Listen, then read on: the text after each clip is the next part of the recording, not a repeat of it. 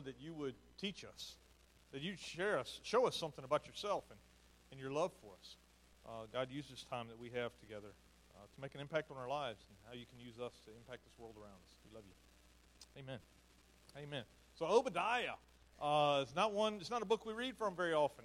It is. If those of you who wanted to say, I'm going to start reading the Bible, and I'm going to read a book out of the Old Testament. This is your book, because it is the shortest book in the Old Testament. 21 verses long. You could read it. 21 verses. I'm not going to tell you what you could do in 21 verses, but you could do a lot of things by the time you could finish reading this. It is a book of poetry, actually. A lot of poetry and symbolism are involved in there. We don't know a lot about Obadiah, about when he doesn't give us any cues, like so-and-so was king when I was the prophet. He doesn't tell us any of that stuff. So we're left to kind of figure out by what he said, what he wrote, to kind of understand, like, who is he talking to and when did he write. So theologians who study the scriptures and the older texts and all that sort of thing, they understand the language to tell us that most likely his ministry was around the year 580, 586, somewhere in there, BC, before Christ. How they know that is because that's in 586 when Nebuchadnezzar was believed to have conquered Jerusalem. And a lot of the language that he uses in here point to the Israelites being run out of Jerusalem by Nebuchadnezzar, by the Babylonians. And that's when it happened, when they destroyed the temple. So hopefully you'll see that. We'll explain a lot of the background for Obadiah's message today. But I've titled it Accountable Love, because Obadiah's message is one of judgment, and it's a hard word. But love is accountable. God holds us accountable to the love that he gives his children. And this is a book that definitely explains it. To put myself in the story and to help you see where you kind of fit better in the story maybe, I just wanted to share with you that Obadiah he talks a lot about brothers, brotherly love. I have a brother, and we did not love each other very much. We had issues growing. We both had issues. My wife would say I have a lot. Wouldn't say the most, but yeah, there's certainly plenty to go around. Those of you who have brothers, the brothers have issues, and God bless them that's just the way it is. My brother and I, growing up, I always saw him as looking to get in trouble. I mean, he just seemed to be. The parents would tell him, "Don't do something." He'd go right out and do it. He'd pick arguments with them. He'd just start stuff like for no reason. The day's going by fine, and he'd say something stupid just to get them riled up. And it would just seem one thing after another. Why couldn't he be more like me? I mean, I was the favorite child. As the baby of the family, way to go, Ben. As the baby in the family, we know we are the favorite. And he just couldn't accept that, I guess. I don't know. But seriously, like some of you are babies in the family, and you know, too, that you are the favorite child. It's just the way it is. Must be a lot of older kids here because y'all are like a little angry about that. I just say you need to get over it. So that's just, you just need to accept the truth as it is. No. But I was a little frustrated with my brother that deliberately he would seem to get himself into trouble. Why couldn't he be more like me and just sneak around and do it? That was really what I was wondering. Why couldn't he be a little more sneak? But he didn't even care to sneak. He just would do it straight out. We weren't really close, but we were brothers. For sure, he's 2 years older than I am. When I was in college, he came back to college, and we hung out for a little bit. Up until my 21st birthday. My 21st birthday began as a celebration like any birthday would. It ended with he and I in jail. My birthday ended with he and I in jail. And for fighting each other, actually. So it was, I was having a great night. I mean, it was a great night. A good time. Then something happened, and he and I wound up bloody on the side of the road in a sobriety checkpoint. And the officer looked in the truck, and he said, "You boys just pull right over there." And that was kind of, from there, we went, that card in Monopoly, go directly to jail. And that's what we got. And I was furious with him for years after that. I mean, furious. We didn't speak for a long time after that. See, it wasn't just a fight, because we had plenty of fights before. I mean, my brother and I getting in a fight, just like you and your brothers getting in a fight, that's no big deal. But it was the things that he said that were true before and after the fight that cut me deep. Right? They were true, and they stung. I don't think he had any intent all those years before to offend me, nor did I have any intent in the years before to offend him. I mean, we were just going through life and all. But now I knew that all those things had bothered him, and he knew all those things that had bothered me. Right? And we kind of let it all out that night. You ever found yourself there? I mean, I don't mean in a police car. I don't mean in a police car. like I don't mean you got arrested on your 21st birthday, but what I do mean is that angry with somebody who was getting what you deserved, who got what you deserved, or angry with somebody years after the event that you're just unable to move past it, unable to let it go,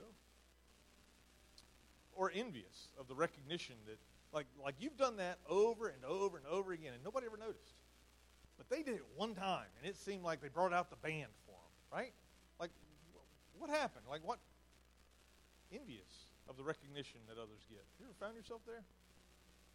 I know you have, because we've all found ourselves there, right? That's why I think this story of this message from Obadiah it's written for a people in a time, but it's also, we can find ourselves there without too much of a stretch. God, you see, is delivering a message of a pronouncement, you might even say, an official proclamation, right, against the Edomite people. You may say, who are the Edomites? I mean, that's one of those ites in the Bible that we never really read. Oh, no, Edomites are in there a lot. He's bringing judgment on them for their sin, the sin of a nation. He's judging the whole nation. And not only the Edomites, but all people who sin just like them. But first, let's get some of the backstory in this, because there's a lot of backstory. You may remember that the people of Israel had one father, and his name was, does anybody remember? Abraham, and Father Abraham had many sons. Many sons had fathers. So we could all sing it. If you don't know it, your parents didn't have you in Sunday school enough, and you should say something to them over Thanksgiving. But no, you should. But God promised Abraham that He would give them children. He would make him a father of nations, right? But he and Sarah, his wife, got tired of waiting because she was 90 and hadn't had any kids yet. And so Sarah said, "Here, have my servant Hagar and have a child with her." And they did, and his name was Ishmael. But Ishmael was not God's plan. So at 90, Sarah got pregnant with Isaac. And Isaac, God's plan was born. Isaac was loved by his mother and father as he was the promised one, right? They loved him so much that at 40 they finally had to say, "Son, you got to go. You got to go get you a wife. It's time for you to leave the house." They waited till 40, but they finally kicked him out. And he went to his uncle's to get a wife, and he found Rebekah. He found Rebekah at 40. And the Bible says that Isaac prayed for Rebekah, and she got pregnant. There's more to it than that, but that's all the Bible tells us, right? So, the Bible doesn't give us much more details than that. He prayed for her, and she got pregnant. The baby's in her womb. Like, she didn't know there was like some action going on in her belly, and she didn't understand it. And so she prayed to God and asked Him what was going on. The Lord said to her in Genesis chapter 25, verse 23, it says, "Two nations are in your womb, and two peoples from within you will be separated. One people will be stronger than the other, and the older will serve the younger." This is the root of all that Obadiah is all about. Well, it came time for the birth, though. First one out had red skin and lots of hair. They named him Esau. The second one, and there was a baby holding his foot. He came out literally holding his foot, and so they named him Heel Grabber. That's what they named him, is Jacob, right? They named him Jacob. And the boys grew up. Verse 27 continues. And Esau became a skillful hunter. The first one out became a skillful hunter, a man of the open country, while Jacob, the younger, was content to stay at home among the tents. Isaac had a taste for wild food and game, loved Esau. But Rebekah loved Jacob. You see it already, right? That dad has a favorite, and mom has a favorite, and oh my goodness, it's going to be trouble. Can you imagine the fights that broke out between them two? Can you, mama's boy and daddy's favorite and all, oh my Lord, it never ended. Once, when Jacob was cooking some stew, Esau came in from the open country, famished. He said to Jacob, "Quick, let me have some of that red stew. I am famished." And that's why they also call him Edom, which means, it's Hebrew for red, which his skin was as well. Jacob replied, "First, sell me your birthright." And Esau said, "Look, I'm about to die. What good is a birthright to me?"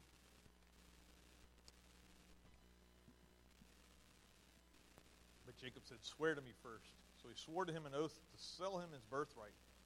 Then Jacob gave Esau some bread and some lentil stew. He ate and drank and got up and left. So Esau despised his birthright.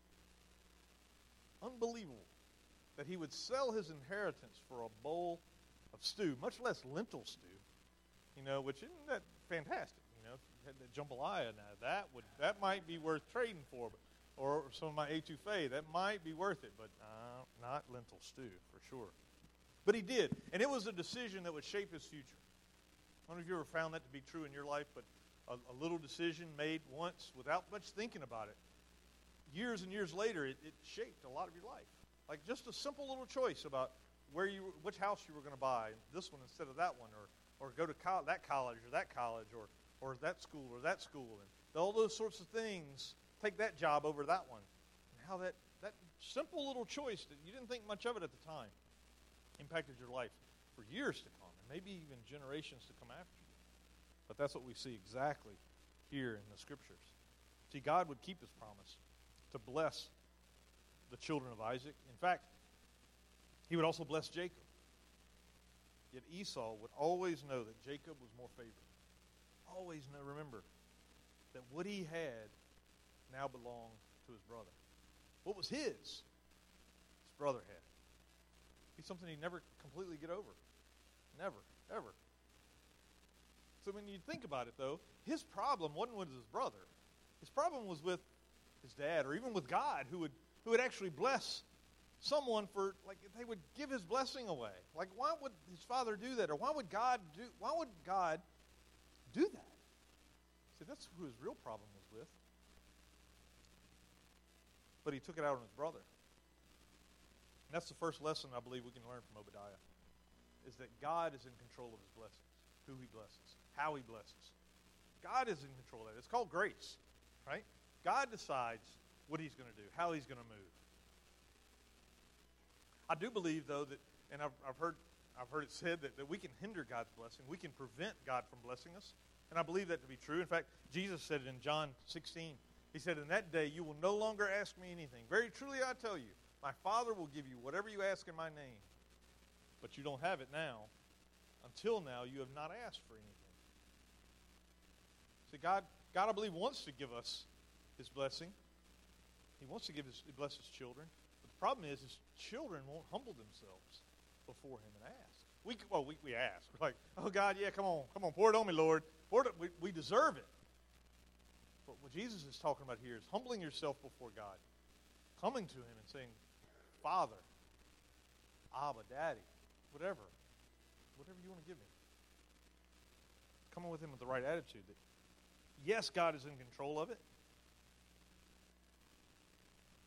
but we need to humble ourselves before God and ask for it. Instead, we're usually envious of what others have, how God works in their life and not mine, right? Their church is bigger. Their kids have higher grades. Their kids are on the travel team. Go to a better college. They make more money. Their vacations are better. They get to play golf in retirement. I have to work. On and on and on. Think about it. God is the creator of the universe, decides to bless one and not the other. God decides to make one his and not the other. And the one not chosen decides to get angry at the one who is chosen and not at God.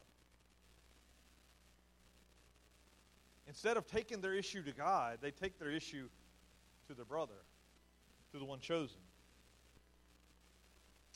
That's a source of, I think, a lot of conflict in this world, in our lives, is envy.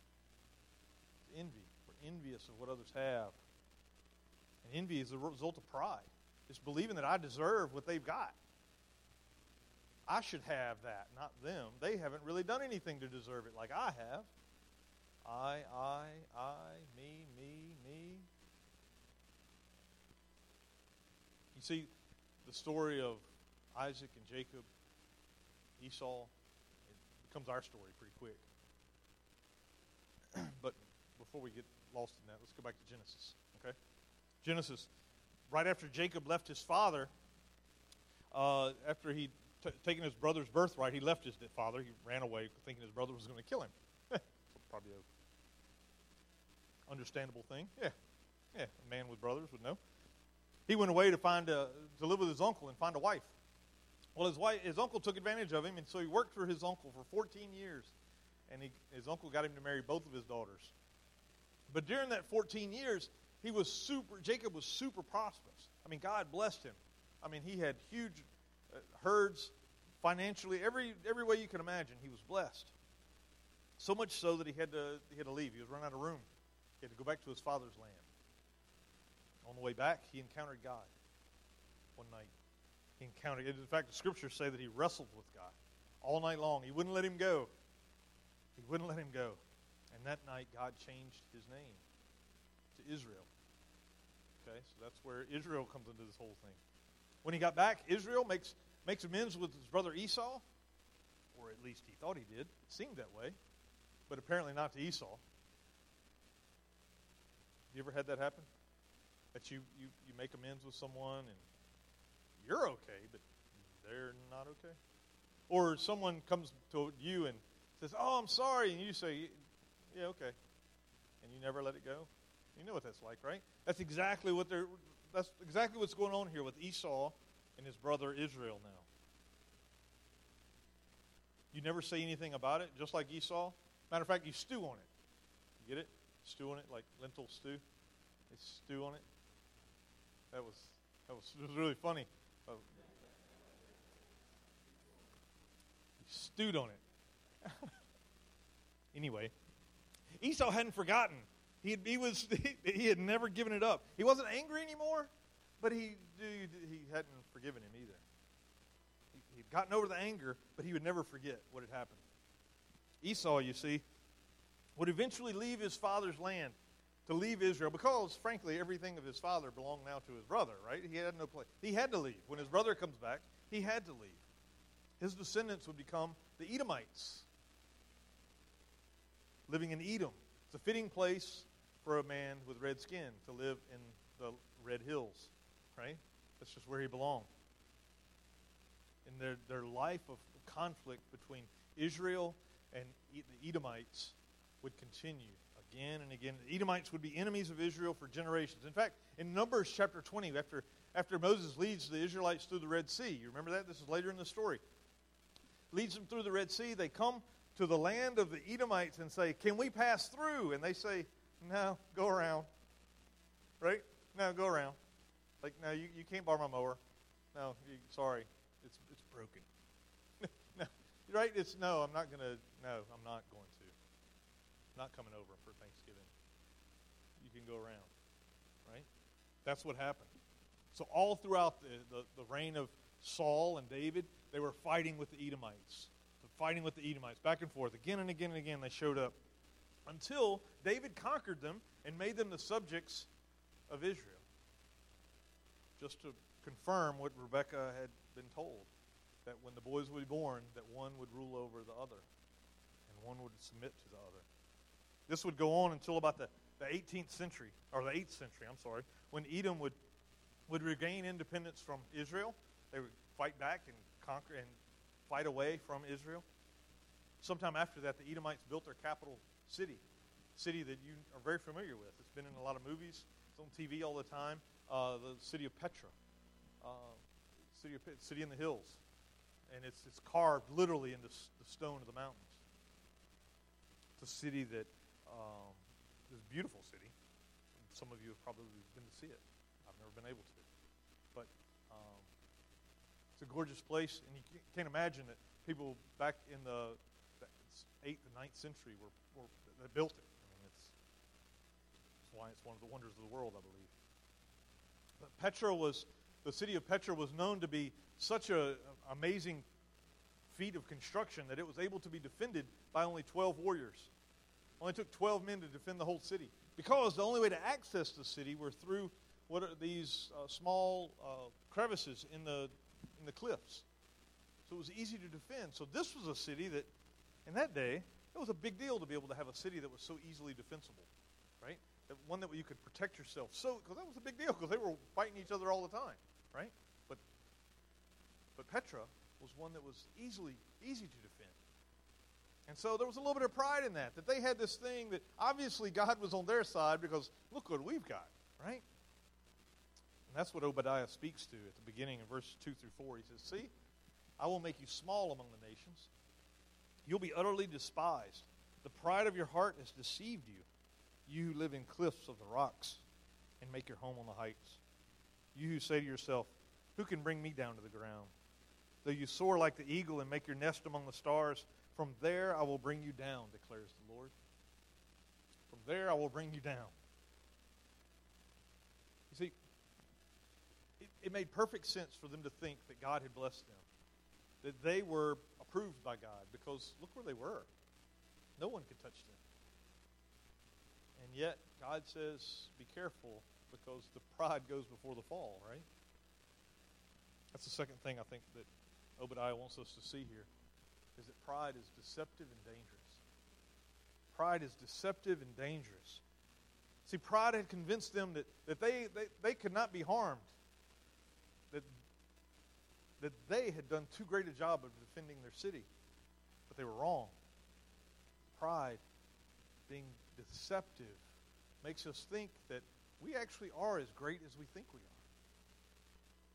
And it's dangerous, because we begin to believe that we are as great as we think we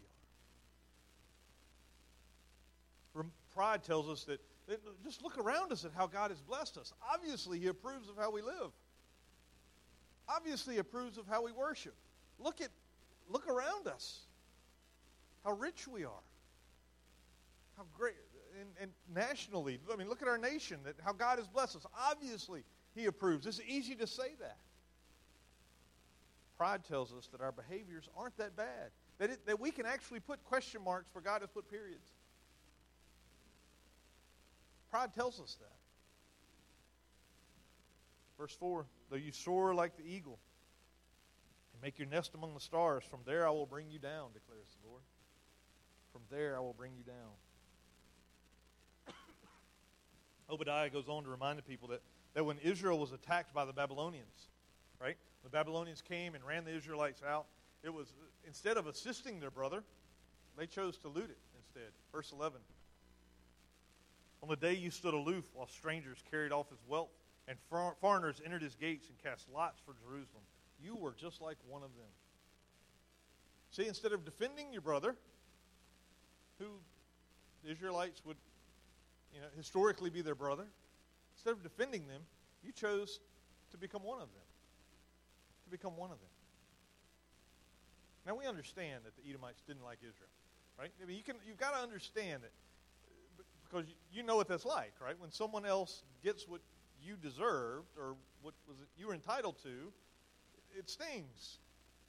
When someone takes advantage of you, when someone seems to be blessed when it was your blessing, you know what that's like. Jealousy, envy.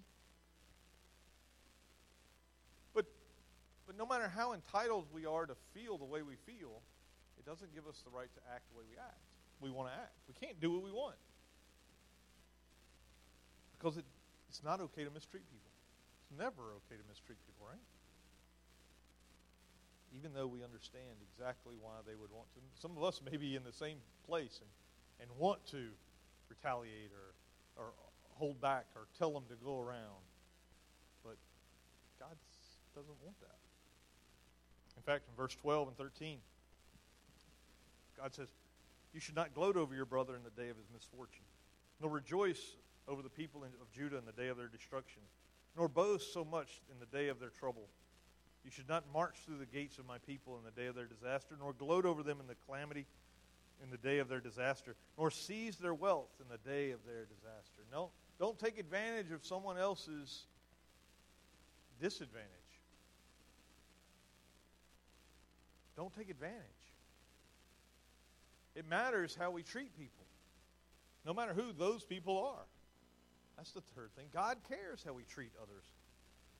He loves you, and He understands how bitterness will affect us. And that's exactly what the bitterness is exactly the problem that the Edomites had.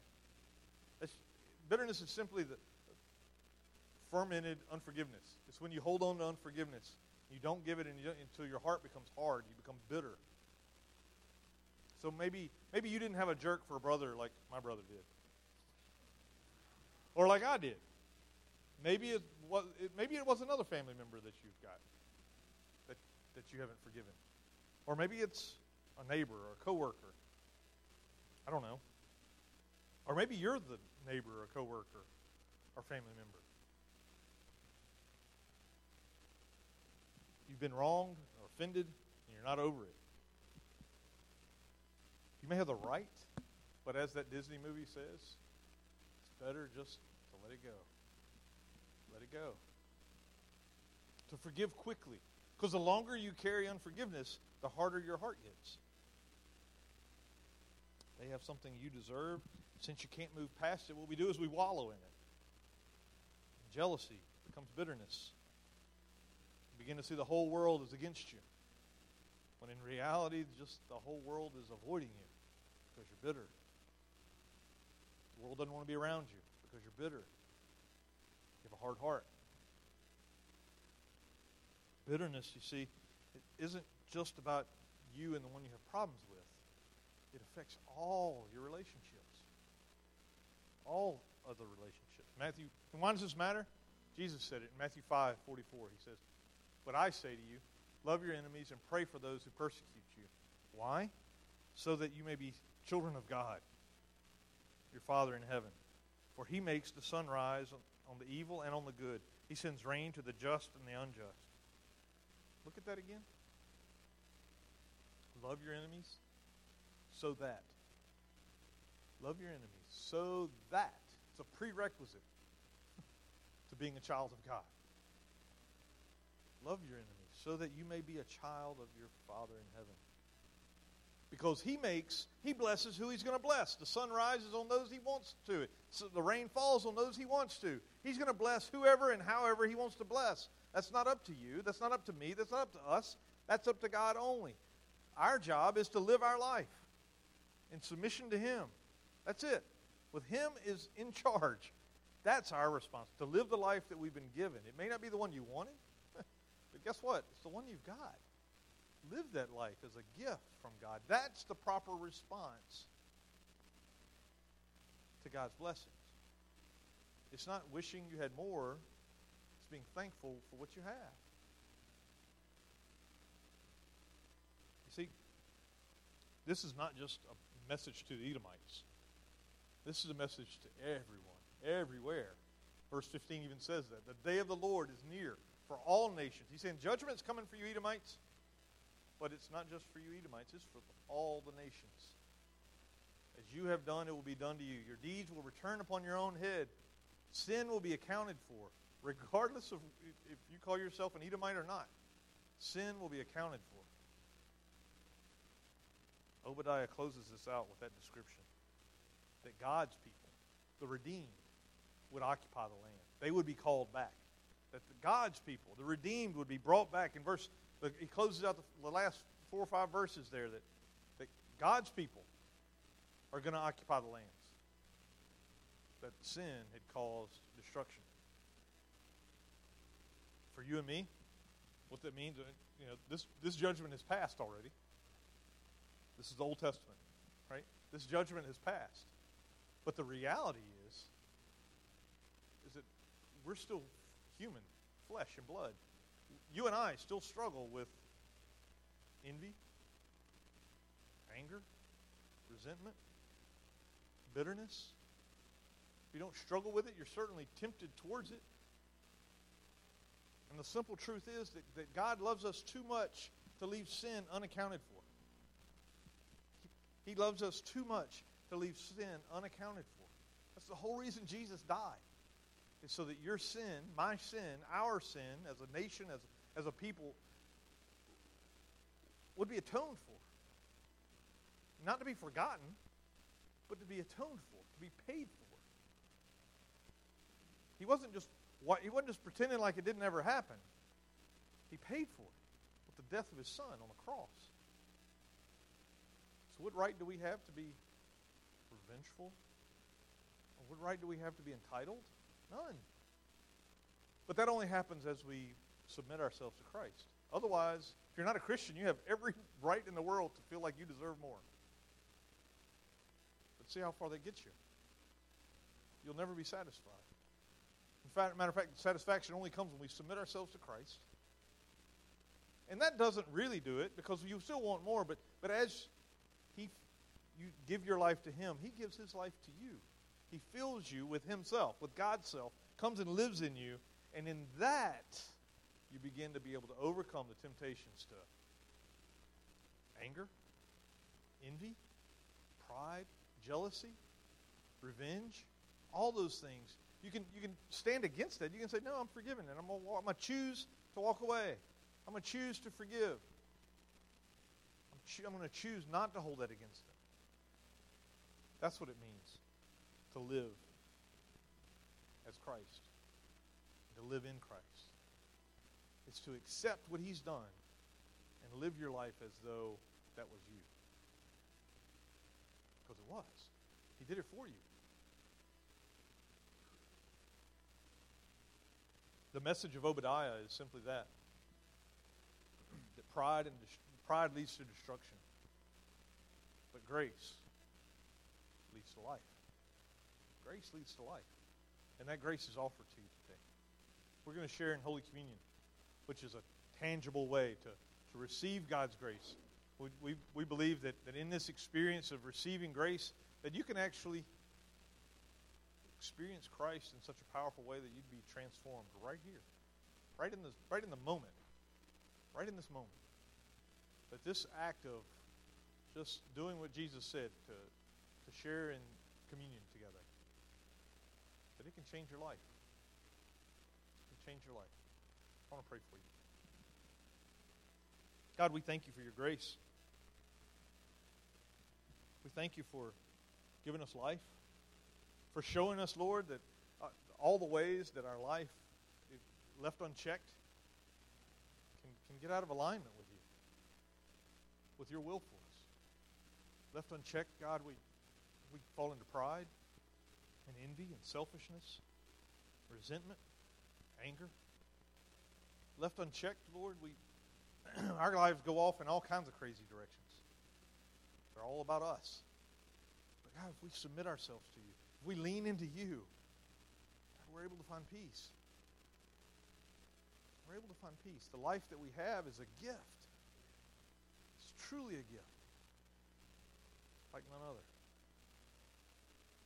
Lord, I ask today, those that are gathered here today, Lord, that have been living for you for years, Lord, that today they would hear your call to holiness. They would hear your call to move beyond, to let it go, to not hold on to hurts and hang-ups that we've had, God, to surrender that to you, to invite you into those things. And we have to do that daily sometimes. That is a daily decision to do that, because some things just are hard. There's some that are here today, God, who've never given their lives to you. They've come to church for a long time, but they've never surrendered. They've been trying to fight against all these things, but they find themselves as looking back thinking, wow, that bitterness is real. That unforgiveness has been allowed to grow in their hearts. God, you can break through in this moment. This act of Holy Communion, God, you can break through the hardness of our hearts. Change us from the inside out. Meet us here, Lord. Right in this moment.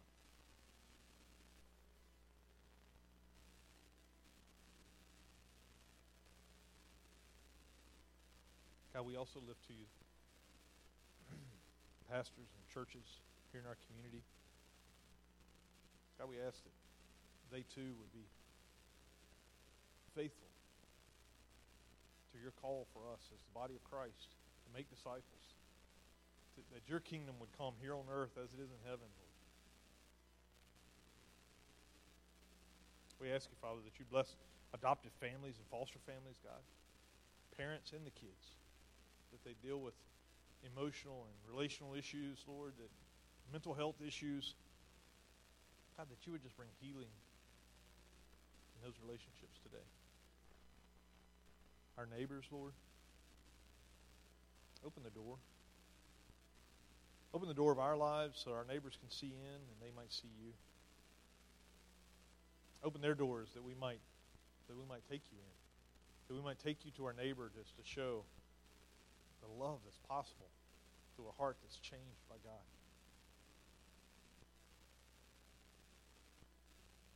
Finally, Lord, I lift to you our church leaders, conference leaders, our denominational leaders, Lord. I ask that you would give them the wisdom to lead with boldness and confidence in your holy word. God, to help them to make decisions that are in keeping with your will for our church, for our churches. We love you, Lord. We love you so for how you've provided for us, not just in Christ, but in so many ways.